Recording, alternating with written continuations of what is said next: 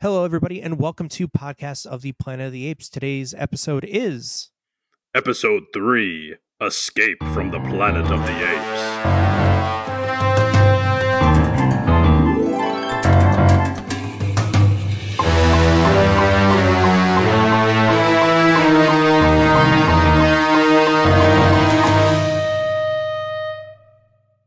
Hi, everybody. I'm Andrew. And I'm Joe. And welcome to Podcast of the Planet of the Apes. Today, we are going over what I may possibly think is the best movie since the original, which is Escape from Planet of the Apes. I think Joe will agree with that. So far, yeah. Out of watching those, so far, yes. Before we go into that movie today, we do have a couple things we'd like to discuss, some format changes here at the podcast. We will be going bi-weekly or bi-monthly. The English language is terrible and both mean the same thing if you look at it. Bi-weekly, which means every other week, is when we'll be posting new episodes. That's every other Thursday is when new episodes will be posted starting this Thursday. Second note we do want to go over, guys, is that if you may have noticed that we were a clean podcast for the first two episodes. We had some wonderful guests on this past week, and honestly, it would take way too much time to edit out all the swear words that we did, so we are going to go fully explicit from here on out. Fuck yeah. Yeah. So with that, guys, please enjoy episode 3, Escape from the Planet of the Apes, with our wonderful guests, Beth and Brandon. All right, everybody. Welcome, please, Brandon and Beth from I Think You'd Be Into It podcast. How you guys doing today? You're the first person I've kissed. What? No. Oh, wait, no, I'm sorry. You're the second human I've kissed. Yeah, the joke doesn't really work as well when your wife is on the show with you. Yeah, well, you were the first human I kissed. Andrew was the That's second not human true. I've kissed. That's also not true. Man, we're just jumping right in. We are just jumping right in there. I don't know what else you expected when you invited him on this show. He expected the second human he's kissed. Well, I didn't say you weren't the second human he kissed. I said he wasn't the second human you've kissed. We're all the second human any of us have kissed. I mean, that's true. That's true. Accurate statements. College was a weird time. Right. Mm-hmm. Also, everybody is somebody's second. Ooh. Oh. Unless they're their first, but then they could still technically also be their second. Which is the full quote from Winston Churchill, right? Yes. So everybody on our show today is Brandon, Beth. I don't know if you want to introduce yourselves and kind of go over what you guys are up to, what you're doing in the world. Well, the vibe we've been laying down is pretty much it. That's the mood. Mm-hmm. And we're not doing anything because we have no jobs anymore. Yeah, but in case you were curious, we're the co-hosts and co-spouses of I Think You'd Be Into It, the podcast about your faves. Or actually, the episode we recorded with Andrew just popped off last week about Animal Crossing. So if you want...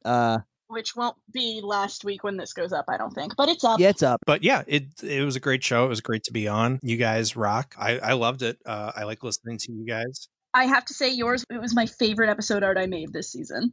Oh, nice. Delighted me. I haven't listened to the critic episode yet, but I'm really excited. Yeah, that was really good. I mean, honestly, all you need to do to get the point of that episode is just repeat, "All hail Duke. Duke is life," for like an hour and a half, and then, you got it. Perfect. We are discussing the third film of the original Planet of the Apes franchise today, which is maybe my personal favorite outside of the original, Escape from Planet of the Apes. When I told Joe about this, I was like, you know who we should have? Brandon and Beth, because this seems like the most Brandon Planet of the Apes movie ever. I'm going to go ahead and stop you right there. It was. 100% was the most Brandon-esque shit. So here's a thing of note, which nobody who listens to this would know this, but a well-known fact about me is that I've seen fucking nothing. So this was the very first Planet of the Apes anything I've seen. Perfect. I haven't seen the original. I haven't seen any of the ones with James Franco. So this was my first introduction to any Planet of the Apes media. And about every 3 minutes, I would yell, "What is this movie? What are we watching?" Whereas about every 3 minutes I would go, oh my God, this is my shit. There's a full 70s living room in this cage with a bowl of plastic fruit. Ah! Which I don't say that as a negative, but I do say that as a, oh God, I don't know. The movie was an expositional romp. I'll tell you that much. Okay. I knew they were going to be on board when the first place they go is the LA Zoo. And I was like, no, you knew you were going to be on board when the credits music started, when they were still on the beach, and you lost your mind. Oh yeah, but we'll cover that when we get to it. You mean the very first scene of the movie when we get to it? I mean the very beginning? The beginning of the movie?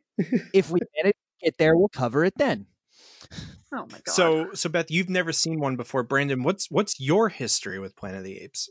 This was the first of the old ones that I had seen.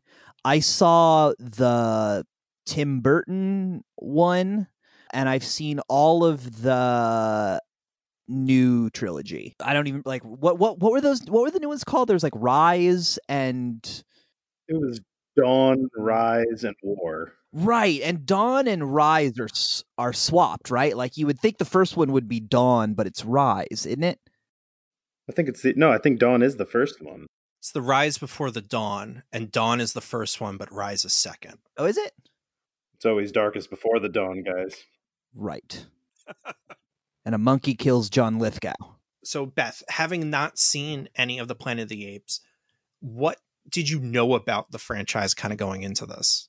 I understood the basic premise of the original one, that he was an astronaut that crashed on a future Earth, and by the end of it he realizes it's future Earth and is sad about that. That's about as much as I knew. I do have to say that about the time the funky intro music that Brandon was so into kicked in, I did have to stop and be like, hold on, I need to look up some basic shit on Wikipedia, because I don't even understand how we got here, let alone who these monkeys are. Am I supposed to think the monkeys are good now? Monkeys is a bad term. People? I was like... Whoa, yeah, man, watch out now. I know, okay. Apes. They're chimps. Are they chimps? I don't even fucking know. But I had to like Google it, because I was like, I recognize that like the two main characters that I'm supposed to be rooting for are these two people that are, movie stars that I have objectively heard of. So obviously they're the people I'm supposed to be paying attention to, but what the fuck is happening? So I did Google, and I read like a basic premise of the first two movies, just like really cursorily, to figure out how we've now gotten to the premise of the third one. Once I understood the premise of how we even got here, I was a little bit better. It was fine. I didn't really need to know the rest. The rest of it was so like separate and felt so divorced from what the first two movies must have been, that it was fine. But I did have a little trouble with like getting the premise. But once I got the premise, it was fine. That's great. I did like that the third ape that was unimportant in the first two movies was just immediately killed off.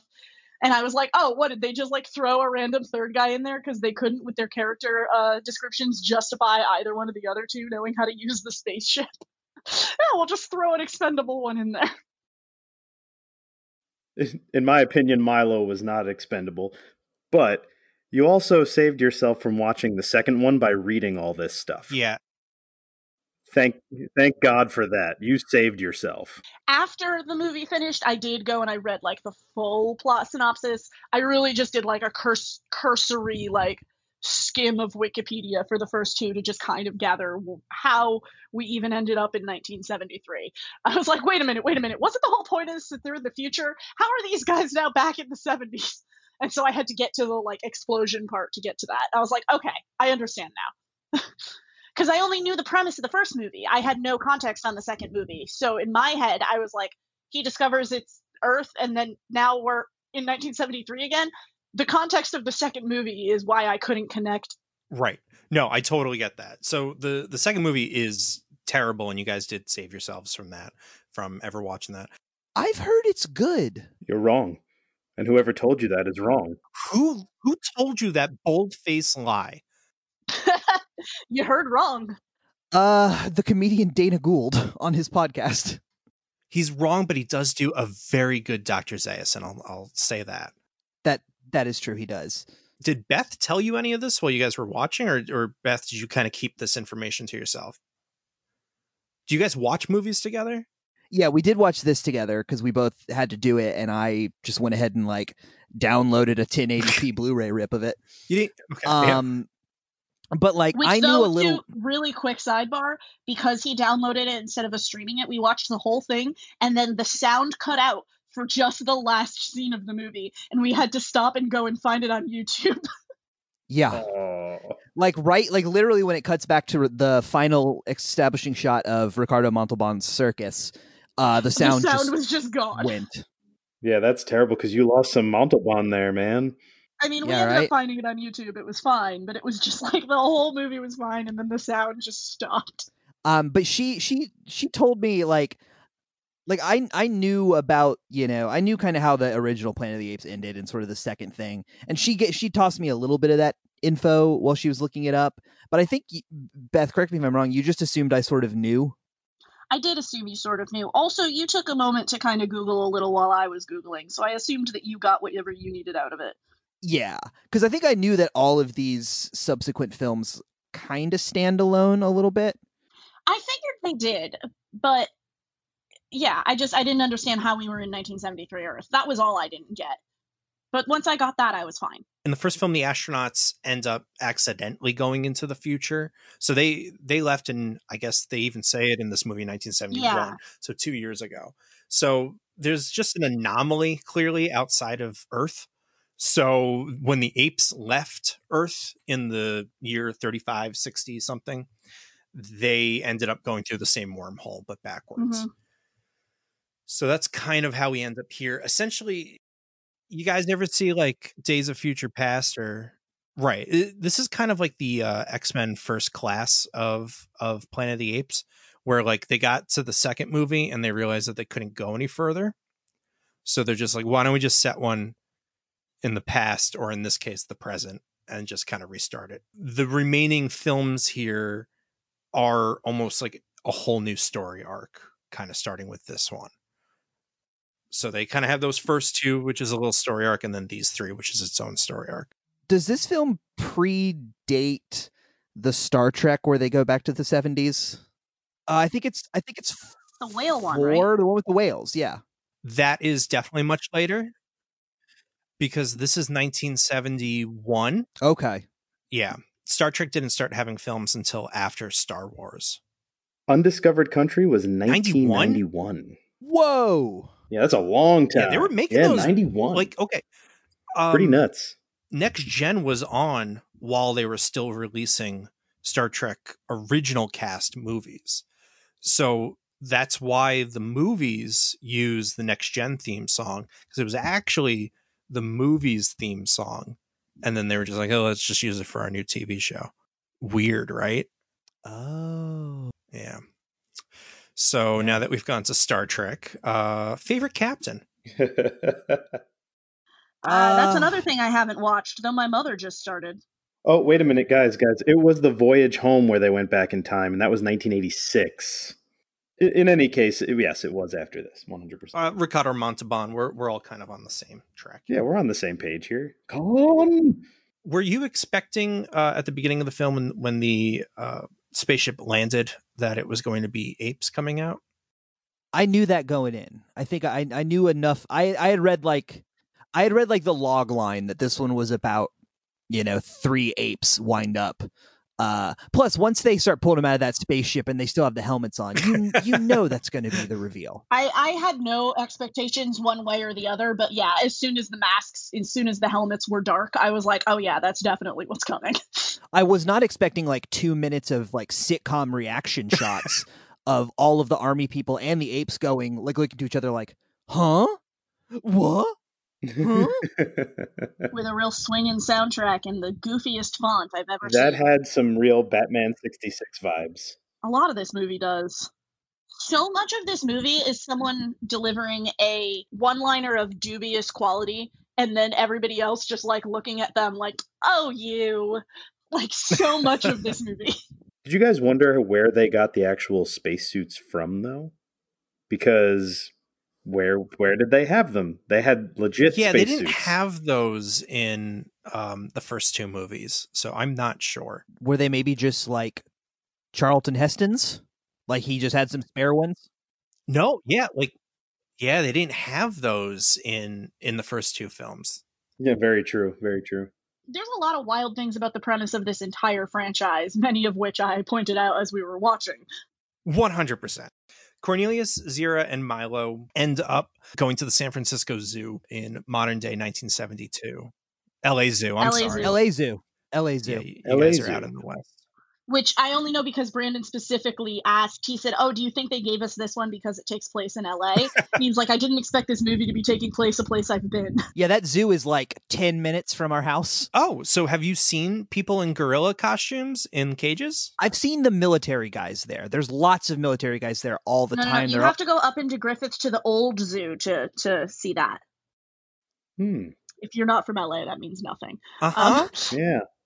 But there is in Griffith Park, the old LA Zoo from before the like current LA Zoo that the current one is the one you see in this film, but there is like an old zoo that's just been abandoned in the middle of Griffith Park. Have you guys ever been there? I have not, unfortunately. Like it's not a far hike. I've just not been there, but people go all the time. And then they closed it for a little while because people were going in and they're like, "Oh, it's dangerous because the old cages and stuff." But it's really cool. I do some work there sometimes, but I'm under a strict government NDA, so I can't say anything on that. Gotcha. All right. They have talking apes there? That's what it is, isn't it? I'm not going to say no, but I can't legally say, fuck yeah, we do. I mean, there are a lot of hipsters.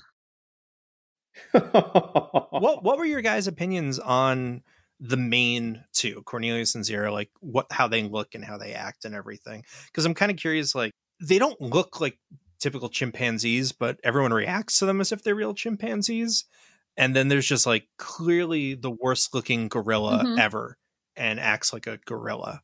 I wonder if that's just kind of what apes look like in that world. Except for, I pointed out to Brandon at the very end, the only real animal in the movie is the two babies. And there are two, which because I noticed the two babies look different. But when you see everybody, and it's one of those things where like you're correct. It doesn't look normal, but because everybody is somebody in a gorilla suit or somebody in this, like it's suspension of disbelief because everybody looks that wild. Right up until you see the actual animal at the end next to them, and then you're like, nope, this is bad. This is bad. Well, my whole thing is obviously, okay, you have the vet, right? He's the scientist that is, testing their mental capabilities. Like he's obviously seen. Yeah. I like that guy. I like that guy a lot. Obviously seen what a chimpanzee looks like and the height and the size of a chimpanzee. And they are not that size or height. No, they're not. And also, if they were really like examined, then wouldn't they have known she was pregnant? Especially if she was that far along. They don't gestate in 3 weeks. They're normal mammals. They gestate for a similar amount of time as we. They mention in Beneath the Planet of the Apes that she is pregnant, so she's been pregnant for quite some time. But I'm talking about the Earth. When she announces that she's pregnant to them, they all act like that's a surprise. Didn't they? Like the vet would have noticed that. The vet should have known that, and it would have been obvious. You would have been able to see. Chimpanzees get pregnant similar to humans. Yeah, but he had to do the block test from Royal Tenenbaums on her first. I do have to say, like as a character, like during that scene, I believe I did go like, fuck yeah, I love her. Oh, Zira's awesome. When she's just like, I do not have time for this. I do not have patience for this. I do not want a fucking banana. Like, I fucking loved her. Yeah, her first words being, I detest bananas, was so good. Oh, my note literally says, Zira is so cheeky. Like, I wrote a note, I was like, Zira's so cheeky. I love her. Oh, yeah. Yeah, I loved her. I was like, yeah, tell them about themselves, lady. Do it. The note I wrote for that scene is that the guy who plays Lewis, he looks like a touring Harold Hill. Like he's too handsome to be a regional Harold Hill, but like he's not handsome enough to be Harold Hill on Broadway. Okay. It's very specific. It's a very specific joke. Also, that zookeeper kind of had an Emo Phillips haircut. Yeah. No. Oh, yeah. Hey, that zookeeper is like a weird Paul Rubens. He really is. And they make it seem like he's going to be a character. In the first Planet of the Apes, there's a gorilla zookeeper that you think is going to be a character, and then they just do nothing with him. So it kind of hits the beats of that, but exactly does the same thing. There's nothing to that character. In terms of how they look, I think it really just does have to do with suspension of disbelief, and especially because all of the animals, all the chimps, all the gorillas, everything we see is definitely obviously a person in a costume. And like, no one would ever keep a gorilla in just like a normal chain link fence cage. Like, that wouldn't hold them. So I think it just has to do with like, if you're buying into the premise of the movie, then you just Right. can't worry about that. If you want to get hung up on that, then you're not buying into the premise of the movie. And then, what are you doing? Or they could have swung it the other way and just had every animal in the film, ape or otherwise, look like a person in a costume with clothes. So like if there was a dog, it should have been like that, or a cat, or like even some But fish of course, or bugs. the only other animals you ever see are in wide shots at the zoo. So we don't know. Those could have been people in costumes. Like if you see a giraffe and it's just a couple like Cirque du Soleil dudes on their shoulders. Like, yeah, come on, it'd be awesome. And it would make the film more consistent. So eventually we kind of see like the military is kind of briefing the president, which first of all, this is like the nicest president ever, who fully, I don't know, maybe it's just he's so maybe chill. it's just where we're living in this climate right now. But the dude like knows the law, ethical, and like he's like, no, we can't do that. Like, people love him. I don't think it is just the time we're living in, because actually while we were watching it, right before you see all the news programs from around the world, and he's like, we have to share this news with the world. The first words out of my mouth was, the most unrealistic part of this movie so far is the idea that the United States would share this information with the world at any time, let alone at the height of the Cold War. There's no way that they would have just been like, yeah, we must share this with the world. No. That's not a current climate thing. Like, they were at the height of the Cold War in the 1970s. There's no fucking way. Yeah, the Cold War doesn't seem to be existent in this film, like, at all. No, this is like, it begins so lighthearted. They don't even have any guns trained on them when they come out of the thing. There's a shopping montage? Oh my god, yes, there is.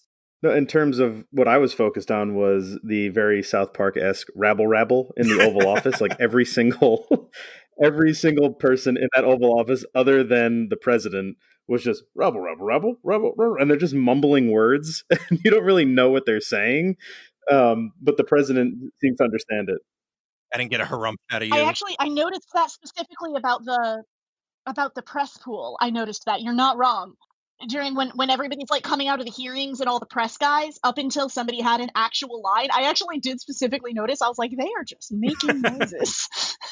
I was like, that is some peak crowd noises.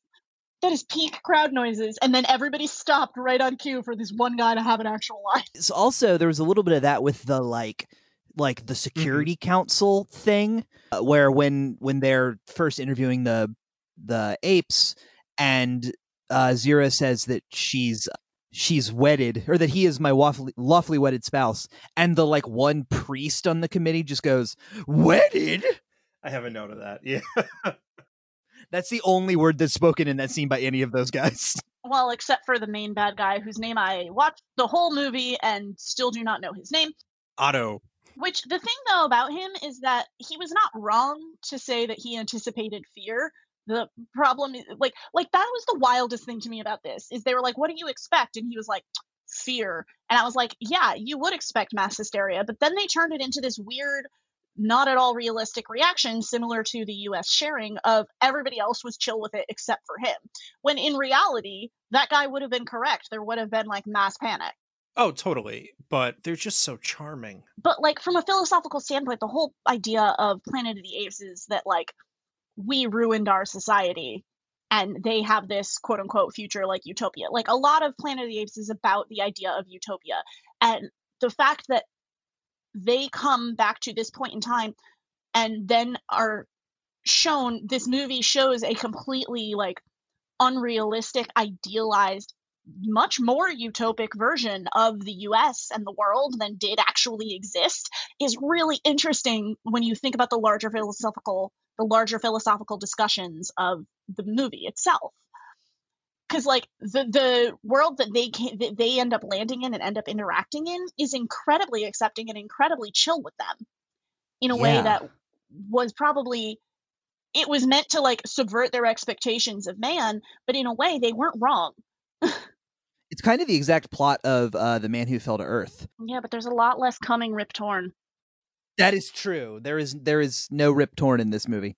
Unfortunately. In the first two Planet of the Apes, since you guys haven't seen it, the society that the apes live in is extremely flawed. They come from a society where... Yeah, I know it's super segregated and stuff. I just mean like in general, in a larger like academic discussion. And totally them coming back being treated the exact opposite way that they treated Taylor and the other humans from the first two films, I think definitely supposed to play on them. But you can also tell, though, for all this fame and happiness and everything, they're not digging this. They know this is not going to end well regardless. So it's definitely, it's an interesting juxtaposition of those two characters within a very happy time on Earth, or at least happy to them, or happy in that world. But things, without spoiling anything, because Joe has not seen the next two, things do start to turn very bad. Well, I mean, even the end of the movie, things turned really bad. Yeah, this does not end on a high note. What did I say to you, Andrew, when they were doing all like the shopping and the montages? Well, like first we were in the courtroom, and one, I want to buy that print that guy was drawing. Two, when they're doing all the shopping and the music is happy and they're inside their hotel room and, you know, Cornelius has his socks on and his robe, I'm like, man, you know, if this whole movie was just lighthearted like this, I'd be cool with it. Especially after watching the second one. I would have been fine with a whole movie of like rockin' 70s tunes and just a bunch of lighthearted crap happening. Yeah, so much of this movie. Yeah, I would have been fine with it. Just like wide 70s lapels and a lot of beige. 100%. Wall-to-wall carpeting. Otto in the bathroom. So Otto is the scientific advisor for the White House. And he explains time travel in the most Spaceballs way of explaining time travel. So essentially, picture within a picture within a picture. And it totally makes sense. Yeah, but it is just the most... Clearly, they just really wanted to use that visual. Like, it is the most obtuse way to go about describing it. Yeah, for real. It is, but I thought it was well done. Oddly enough, it was well done. Because this doesn't function as a time travel movie, really. Like, there is an element of time travel that's used to set it up, but like much in the same way that Doctor Who was rarely about time travel, it was more just the vessel to get them there. That's kind of how this movie functioned. And so like it was cool to have that description, but also like I don't know how much it did to further what the movie was trying to do. No, exactly. I mean, that's kind of part of it, is that like a lot of this movie ends up feeling like that scene. It's similar to the thing I was talking about with the animals, of that, like, if you are buying into the premise of the movie, then you are inherently operating under a certain suspension of disbelief, which means that they don't have to spend so long hand-holding with the audience to explain time travel. They traveled through time, they're here. That's it. That's the premise. That whole scene, you could take it out of the movie and it wouldn't change anything about the movie. It was just like a scene that somebody wanted to put in there. There were so many scenes in this movie. That's why I'm jokingly called it an expositional romp, in that there were so many scenes in this movie that just devolve into being a discussion about a philosophical discussion about something else that doesn't add anything to the movie, and in fact spends its time explaining to you premises that you've already bought into and accepted and moved on. And rather than driving forward narratively, they spend their time just like really mired in explaining the suspension of disbelief to you. Like that one, the baby Hitler, the one where we were watching in the Oval Office and all of a sudden I started yelling, how did this turn into a killing baby Hitler discussion? At what point did this movie somehow become a discussion about the baby Hitler problem? Like, how did we get here? And the fact that it's a president having this conversation, and we're watching this in 2020, made it doubly wild. Though I do like the fact that the president, he talks like he's a philosopher, but he sounds like George C. Scott in Dr. Strangelove. A little bit. But that too, I mean, even that discussion, so much of this movie is based on a faulty premise. In that they both Apes can't fly spaceships. No, that's not even it. It's that they simultaneously believe their account of how apes rose while simultaneously saying, but we have to kill them and this baby, or this is how it's going to happen. Well, that's what I was saying if you too. Buy during into the whole time thing. travel, if you buy into time travel theory, then it actually has to happen the same way. That this is all technically already happened, or else these people wouldn't be here. So, like, It has to happen the same way. Otherwise, like, so it's just weird because they're like not buying into their own premise in order to just, but they're not justifying it in any way. Like, if they had said like, oh, we don't know how the apes ended up rising, like, yeah, then I would understand that fear and then they could drive that forward. But giving such an explicit, specific way that apes quote unquote rose, and then accepting that premise while also ignoring it to justify what they're doing, just doesn't make sense. And isn't the story that she tells when they're talking about the first ape that said no, that happens, and we see that in one of the new ones, right? In the Franco one, but it's not connected to this. They're not connected, but they do a really good job at taking a lot of the stuff from the original series and mixing it into the new one. I absolutely love that because I remember seeing the Franco one, and when Caesar says no, I'm like, oh man, that's the word. I'm like, they actually did it. Like, and Draco Malfoy quotes Charlton Heston lines throughout the entire movie too. Oh yeah, you're right. He does. God, that movie rules. But I mean, that also, the premise that she even gives in this one too, though, is also in a way really wild when you think about actual human behavior. Like, if we truly like lost all cats and dogs to a plague, first off, that's ignoring the fact that there are many other kinds of pets. Second off, humans are inherently fucking lazy, all right? My cat, who fucking shits in a box and feeds itself, is the highest level of pet commitment I am willing to go. You think that people are going to get rid of cats and dogs, which people already are like, oh, it's such a huge responsibility, and be like, yeah, chimps are the next logical step. I can definitely take care of one of those. There's no huge amount of upkeep with that. Like, no. No, they take care of themselves. They cook. Yeah, they can take care of your kids and go shopping for you. It's just such a wild premise to say that a cat and a dog and a chimp are at all on the same level of like house it's animal. Absolutely insane. Right. Before the evolution. I'm saying, like, it's just... It is absolutely insane. And it's crazy. Yeah, we will see more of that. So kind of heading back to this movie. Oh, is that what we're talking about?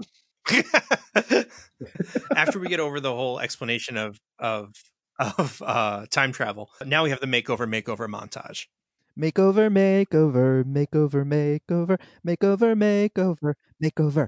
Yeah, Brandon was so into this, so into the shopping montage. It was 1,000% his shit. Cornelius in a suit is by far the greatest image I have ever seen. Cornelius in a suit rules. Cornelius in a suit giving Zira a double take is maybe the best image I've ever seen in my life. And like making fun of the humans a little bit. God, it's so... They think these humans are so fucking stupid.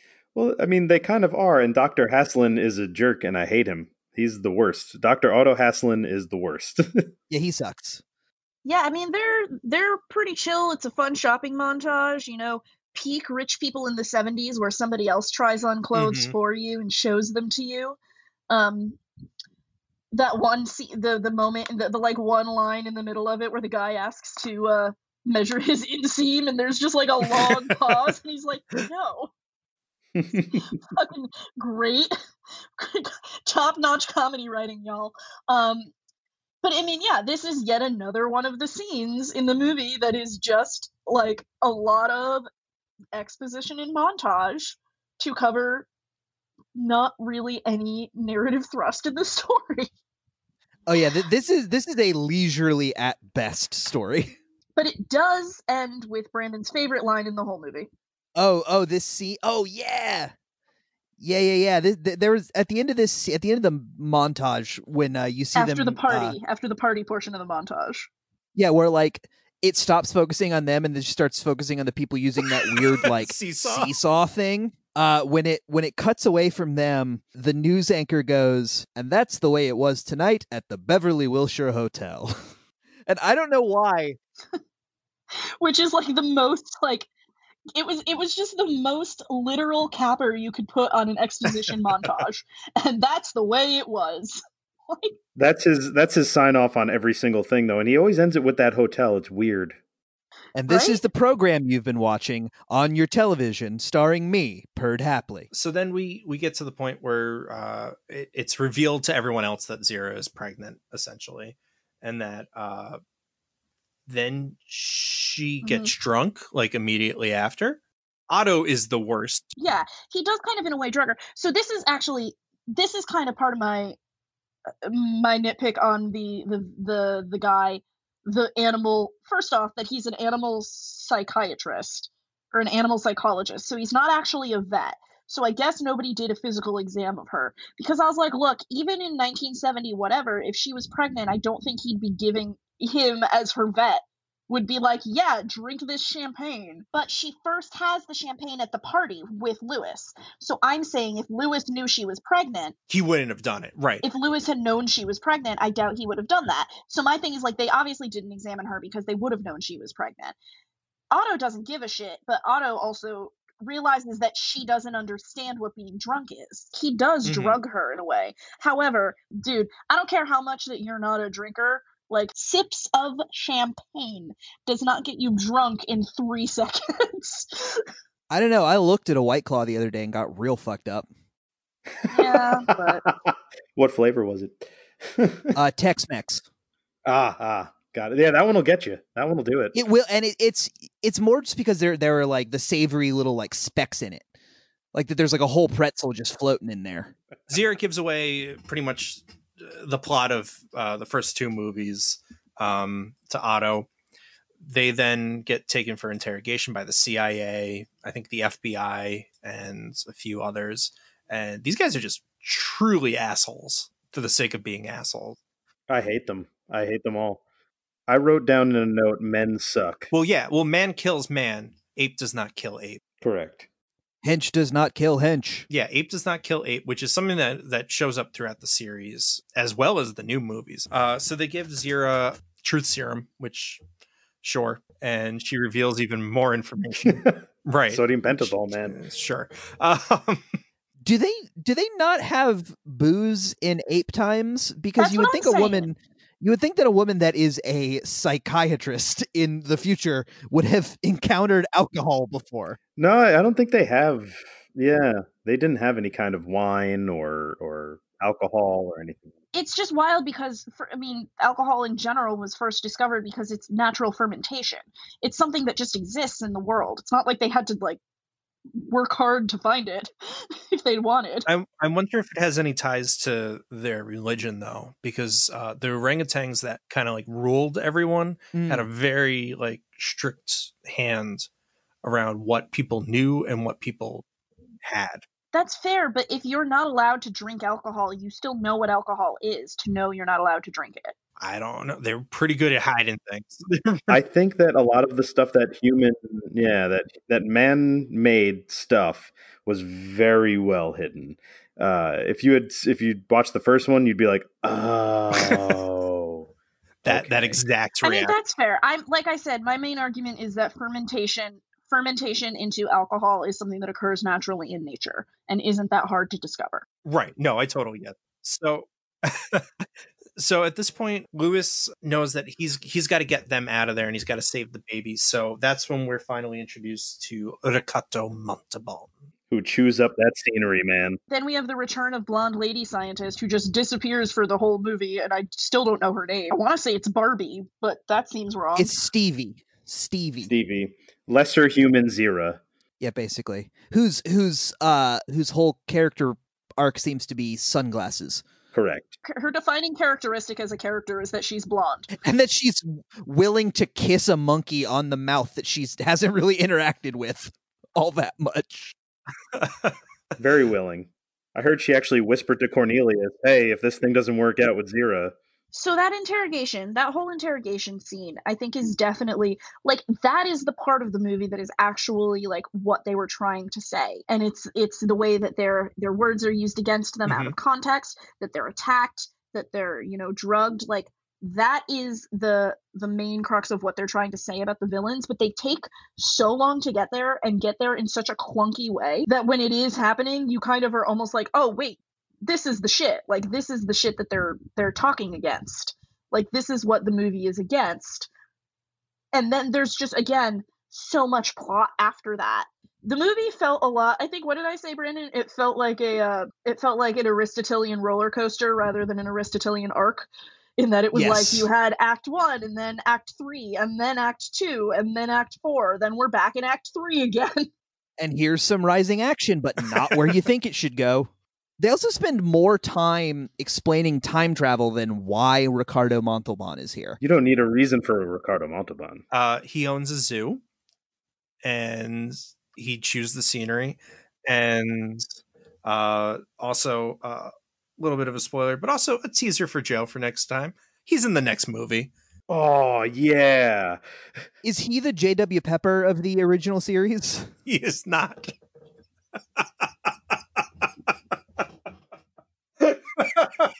Like they're back on an ape planet and then Montalban just rolls in?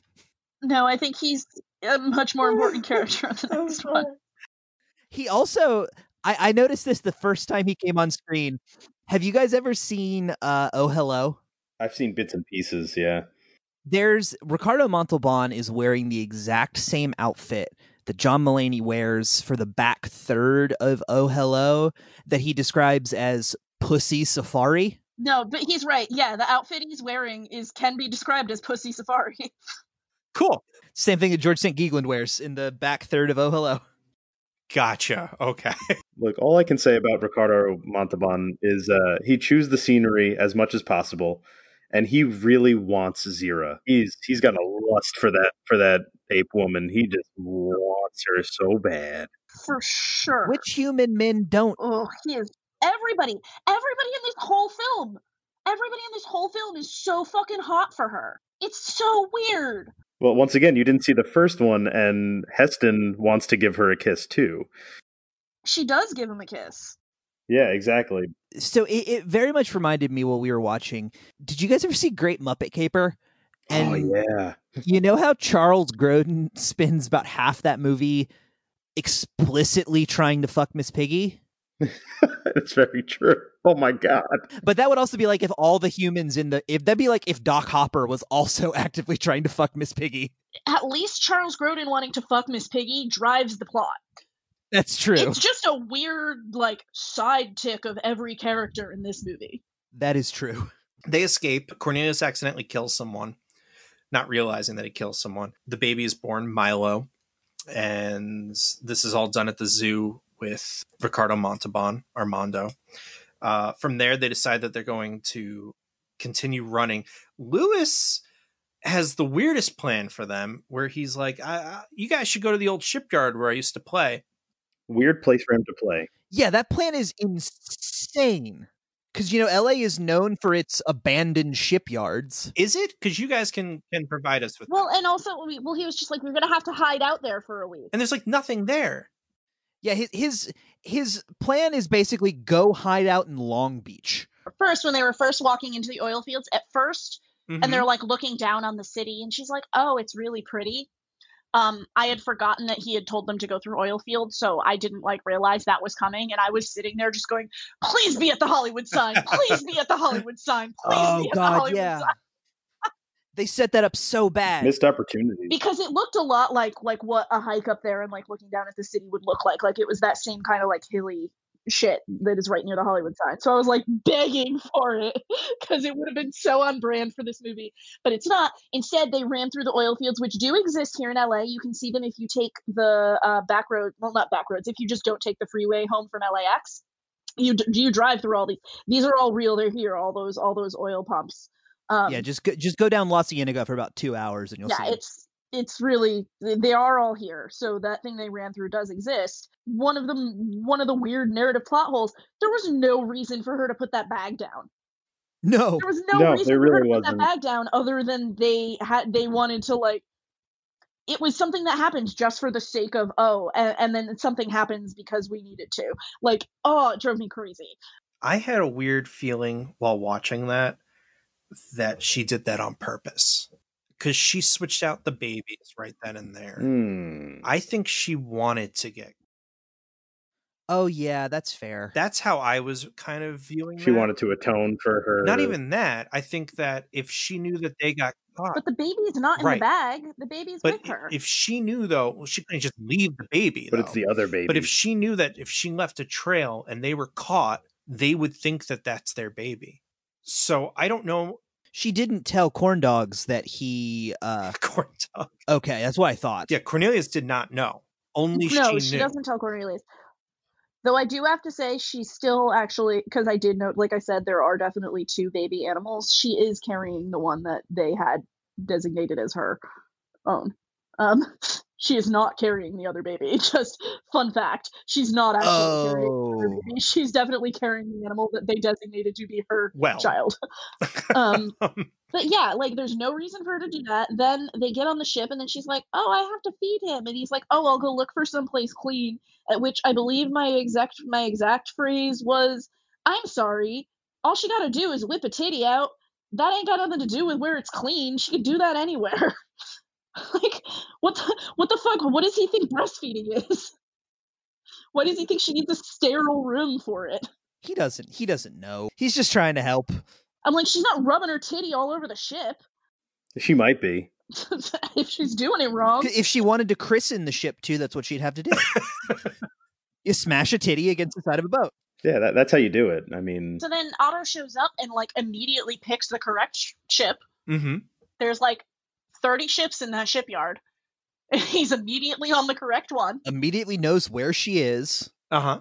The only reason they send Cornelius off to like look for something is so he can be upstairs when Otto shows up. And then even when Otto shows up and he's chasing her, he chases her in the weirdest, dumbest way possible. She, like, is down at the bottom of the stairs and he's at the top. First off, if he really wants to kill them, he could have killed her many times over in the long pause where they stare at each other. And then he doesn't chase her down the stairs. She turns around and runs away, and he just keeps walking around upstairs. Well, like, I think he maybe, for as much as he is the bad guy, I think he didn't want to just, like, kill them in cold blood, you know? Like, I think his I think his plan was like, hey, yeah, I have to disagree with you. Oh, fair. Because if he just wanted to capture them and then observe them, he wouldn't have been secretive about getting there before everybody else and trying to hunt them down himself. No, he definitely wants them all dead, but I think just like there was a little bit of his conscience in that point of like, I probably shouldn't just like shoot a mother and a child. I don't think it was conscious, but I don't think he wanted to do it publicly, because the whole thing was that the military was like, don't kill them. Yeah. We're just going to, make sure that they can't have kids anymore. And we are going to kill the baby, but we're not going to kill them. And they even said that to him. They're like, you can't go and kill them. Like, we have to, capture them alive because they are kind of celebrities now at this point. Yeah. It'd be the same thing if he had to like chase down like Brad Pitt and Angelina Jolie to a boat. Same thing. You don't want to kill them in front of people. They're not together anymore. I was either going to say that or Ben Affleck and Jennifer Garner, but I couldn't remember their like celeb. I don't think they're name. Together anymore either. But I could remember Brangelina. Oh right, yeah, they're not. He's you know what? It's Ben Affleck is back together with Kevin Smith. That's what it is. None of these work. He's getting closer. Look, we make all kinds of topical humor. You'll hear that in the second episode. There's just like a lot of tracking of like the switching of the babies, and then like that clearly a piece of driftwood that they threw into the water. That they just And, put like, a shirt on. Yeah, and like I'm not even clear. Is she? This is a part of the end of the movie I'm actually very unclear on. Is she also dead? I Yes. saw them shoot him, and then she like crawls over and lies down on top of him, but I didn't see her get shot. She got shot in the back. She does. Yes. Yeah. Otto shoots I her. guess I missed it. He shoots her in the back. She drops the baby. Yeah. And then she like crawls over, throws the clearly a prop into the water, and then I don't know. Like all the action tracking on the end of this was just really hard to follow. Well, and because the rest of the movie isn't shot like an action movie. Most of this movie isn't paced like one, but it for some reason wants to have an action movie climax, I think because it feels like it needs to. But like it's suddenly you're in a different genre for the last few minutes there. Including that fucking Easy Rider pullout shot of them. You're kind of thrust back into the Planet of the Apes. The pace of the originals. Which I kind of like. I do have to say we did skim over the kissing. We did. We did skip over the kissing, which... Well, we talked about it so much at the beginning of the podcast. Well, we did. The only thing we didn't bring up is that as everybody was kissing, Brandon said, "What? The two ladies don't kiss?" And I said, "Look, it's 1970. It's 1973, all right? They're 71 or whatever. They're okay with ape rights, but not gay rights." We're getting there with interspecies erotica, but we'll get there eventually. Zira even walks over to Stevie, and they have this moment of like, "We're good." but they also sort of very much have the thing that like Cornelius walks over to Stevie after the kissing party starts, and then it's just like, well, we might as well. And she's like, that's fine. But then Zira is like, we don't really have much of a connection. Yeah, I mean, at least Stevie like drove Cornelius. That's about it. That's true. Yeah, that kind of is all she does. They had a very long conversation that was off camera. Turns out we're actually pretty similar, and like had things been different, had I been a human, I could have seen it working, but like I'm already married. There's no point in going down that road. I'll be alive for years. One thing that I kind of didn't understand from a character perspective, and here's why I kind of disagree with you with them wanting to get caught, with saying she wants to get caught, is, you know, she talks a lot about the importance of chimp life. Like, she doesn't really value the life of humans from her research or whatever, but she talks a lot about the value of chimp life. And, like, there was no way that was going to end where she didn't have to kill this other chimp, even though it's not an intelligent chimp. It felt, especially after she has this barbaric. whole thing with the other chimp and the mother thing, like, she knew that there was no way she wasn't going to have to kill this baby. And, like, I understand her not wanting to kill her own, but her willingness to kill the other one is just kind of, it doesn't ring true with the way that she's been portrayed as a character the rest of the time and the way she felt about motherhood. And that kind of frustrated me. Yeah, it's definitely, I think, a character at her wit's end. And I don't know. It definitely does feel different from anything else that Zira does throughout the rest of the series. But, yeah, it's definitely brutal. Their characterization of her is a little bit inconsistent. Well, and they spend like half this movie either drugging her or interrogating her or getting her fake drunk, or surprise drunk.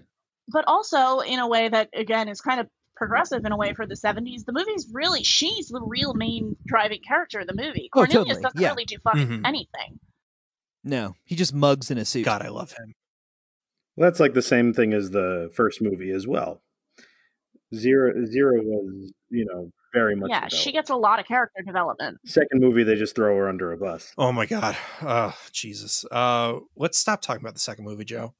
No, tell me. I want to know. Take all the time you need. But yeah, I mean, it's an absolutely brutal ending, which, like, I guess is kind of on brand with the movies. They all kind of have brutal endings, at least the first three. But it's brutal in a way that I feel like is so much more related to the specific characterization than the plot. and it's so weird because, like I said, a lot of it is very much like a kind of weird campy romp, and for it to end on that like really really dark like choice that she has clearly made, that sacrificing this other and like sacrificing this other baby is okay, is really rough. I don't know. It does feel really different than the rest of her character. And I understand it's made in desperation, but it feels really different. It does. And I think maybe that's why she also hides it from Cornelius. One of my notes was, I feel like this is going to accelerate the future that Otto was trying to prevent, because now their baby is there. Their baby's going to start talking. Like, it's going to accelerate into the events of what they were talking about, other than the viral part. It's going to make it so that these things happen in the next two movies. And I'm probably wrong. That was my takeaway from it too, is like, Otto, you kind of caused that future you were trying to prevent to happen more immediately. Oh yeah, that's the like dramatic irony behind this entire series. Yeah, that's the whole thing they're trying to point out, is that like he's basically driven them to this. I don't know why nobody thought a baby monkey wearing a necklace was weird, but whatever. It wasn't as weird as Montalban's jodhpurs. No, but those were magnificent, not weird. They were, and gave him a perfect hourglass figure. Then they die, and then it pulls out, and then we lost sound. And we had to go find the end of the movie on YouTube. But hey, fun fact, the end of the movie is someone learning how to do video editing to make it look like a monkey is talking. It's so bad. Yeah, those cuts were a little strange. Back and forth. Yeah. It's literally the same frame that they're just playing over and over again. Yeah. Which, like, they should have just done that for the whole movie with actual chimps for all the talking. I would have stopped co-hosting this podcast. It definitely sets up the premise. It definitely sets up a sequel. Oh, yeah. It definitely sets up Ricardo Montalban's circus. So a thing I said to Beth during the movie, I was under the impression, until we watched this, that Ricardo Montalban at some point had become paralyzed, like his character in Spy Kids 2 and 3. And I was just under the impression that Ricardo Montalban was a paraplegic for most of his life, which turns out could not have been farther from the truth. Not everything in Spy Kids is fact, Brandon. Yeah. Yeah, he did say that. Only most things in Spy Kids. He was just like, oh, I kind of forgot that Ricardo Montalban is not. It is true that there are 5 Sylvester Stallones. It's not like a Shark Boy and Lava Girl. And Steve Buscemi has his own personal Island of the Dark and Moreau. Yes, exactly. Spy Kids, the best documentary you never saw. Spy Kids 2 low-key slaps, and I will defend that movie. Then we'd like to invite you to our other podcast specifically about Spy Kids. I'll only come on to talk about Machete, which is technically a Spy Kids spinoff. Which is so weird, but it is. It is, that's true. Do you see that he plays Animal Crossing? Oh, Trejo does? That's awesome. My old office was equidistant between his donut shop and his taco place. How are both? Pretty good, actually. Trejo's tacos are really solid. Trejo's donuts are like a step down from like Voodoo Donut type thing, but still like really good. They also have donuts that are shaped like machetes with strawberry blood filling. That's perfect. Oh, wow. Mm-hmm. I'm into that. Yeah. All right. Well. But enough about Machete. So with that, guys, we wrap up the third film. Brandon and Beth, would you go back and watch more of these? Yeah, definitely. I've always meant to. The original Planet of the Apes especially has kind of always been on my to watch list. And I even sort of meant to watch it before I saw the new trilogy, but I just never got around to it. But I definitely want to go back and watch the first one. And I'm actually really curious about the second one, which I know. But there was a good segment on Dana Gould's podcast a few years ago that was basically just like breaking down that movie and like what its ideas and concepts were. And it made it sound really fascinating and is honestly probably more interesting than the film itself. Probably. I don't know if I'll go farther from here though. I would definitely. I mean, the first movie is like a cinematic iconic thing. So I've never not watched it on purpose. I just haven't seen it. So I would definitely watch the first one. Now that I've seen the third one, I would probably watch the second one just for the sake of understanding the continuity of what comes. And it also just, I mean, it doesn't sound good, but it sounds buck wild, which is kind of also an endorsement. Like something something doesn't have to be good if it's fucking wild. I'll still watch it. I will absolutely watch this one again. I'm not sure about the rest of the sequels after this because I don't I mean, obviously I had some struggles watching this movie, and if it continues to just I would be okay. Actually, no. I would be willing to watch them. I think I just really would love if they knew what they were trying to say earlier than this one did. It feels almost like they wrote this one as they were going and then figured out what they wanted to say and did no revisions and just were shooting as they were writing. Right, and they nailed it. Yeah, which is interesting. Correct. It's an interesting way to go about it, but yeah, I would watch the other ones. I'm not sure. I still don't think I would care necessarily about the new ones. Oh, I think you'd really like the new ones. Actually, they're really good. They could not be more different. I'm glad that you guys kind of took this journey with us, and that you enjoyed makeover montages. Well, I was gonna say, for as much as there is a lot of absurd 70s sci-fi stuff happening in this movie that is kind of easy to make fun of. I did legitimately enjoy this movie a Nice. whole lot. There's so much 70s sci-fi stuff in it that I like, and I thought the ideas it brings up are interesting, and it was just straight up not what I was expecting from this movie. So it was really refreshing to go into something not really knowing what it is and just be completely surprised. Yeah, that's fair. I did really, I think that they discussed interesting things that I think they had interesting things to say about. Like I said, I just think they didn't know what it was they wanted to say until you're so far into the movie that I'm just come on guys, you could have been building these themes earlier. And it kind of feels like they talk about a bunch of things in succession rather than all at once. So my issue was with the movie kind of structurally, but I did enjoy watching it. Awesome. Yeah. I don't think it was a bad watch. It was a fine way to spend 2 hours. It was enjoyable. We hung out, we watched it. I did yell every 3 minutes, "What are we watching?" But only in that it was the most 70s ass thing. I'm gonna give this movie 2 humans I've kissed out of 2. That's high praise. That's very high praise. It's either a pass or a fail. I don't know. It could be one human. It could be one human out of 2. So No, that's still 50%, babe. yeah, so that's not pass or Still- fail. No, it's still 50%. Still a failing grade. Not at the pass-fail scale. Oh, my I suppose God. that's true. All right. Well, thank you guys. Joe, do you have anything left to say? Couple things. Escape from Planet of the Apes was an hour and 38 minutes, which is pretty awesome. The other one was also an hour and 37 minutes, and it felt like it was 3 hours. Also, we forgot to introduce our other guest, Danny Trejo, everybody. No, that's it. That's all I've got for tonight. It's me, Machete. This definitely felt more than 97 minutes to me, but I believe you. Awesome, guys. Thank you so much for being on. Maybe cut out me using a Danny Trejo voice. Well, now I gotta keep it. Well, Nope, that's staying. Well, that's what I get for kissing 2 humans. all right. Well, that was our interview with Brandon and Beth from I Think You'd Be Into It. That was a pretty awesome interview, don't you say, Joe? Yeah, it was fantastic. They really had a lot of great input on the film. Yeah, I think that was definitely a different film from the other ones. It's definitely a fun one, but you enjoyed it overall? 100% apes in suits, man. Can't deny when you got an ape in a suit. You really can't. It's just the best. Apes in suits doing double takes. As always, we want to do some shout outs here.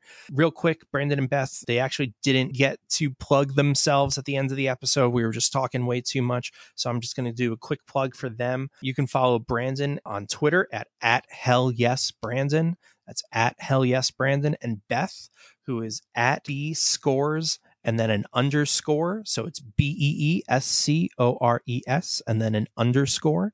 And of course, their podcast is I Think You'd Be Into It, which is available on iTunes or Apple. I don't know. I'm old. Is iTunes still a thing? So they're still available via podcast. And you can follow them as well on their official podcast Twitter at IntuitPod. Joe, where can people follow us? You can follow us on Twitter at Pod Planet of Apes. You can also follow us on Instagram at Pod Planet of Apes as well. You can follow me personally at Major Plot Flaw on both Instagram and Twitter. Yeah, and you can find me on Instagram at Voices by Joe, as well as on Twitter at Voices by Joe as well. And again, as always, a huge shout out to Louis Aronowitz for our amazing theme song. Again, you can follow him on his website, louisaronowitz.com, and book him because he is awesome. All right, everybody. So next week, we will be venturing into Conquest of the Planet of the Apes, or in 2 weeks, Conquest of Planet of the Apes. Joe, as always, do you want to take us out with our classic catchphrase? No. We're just going to go with a no? We're just going to go with a no. All right, everybody. Thank you. Bye.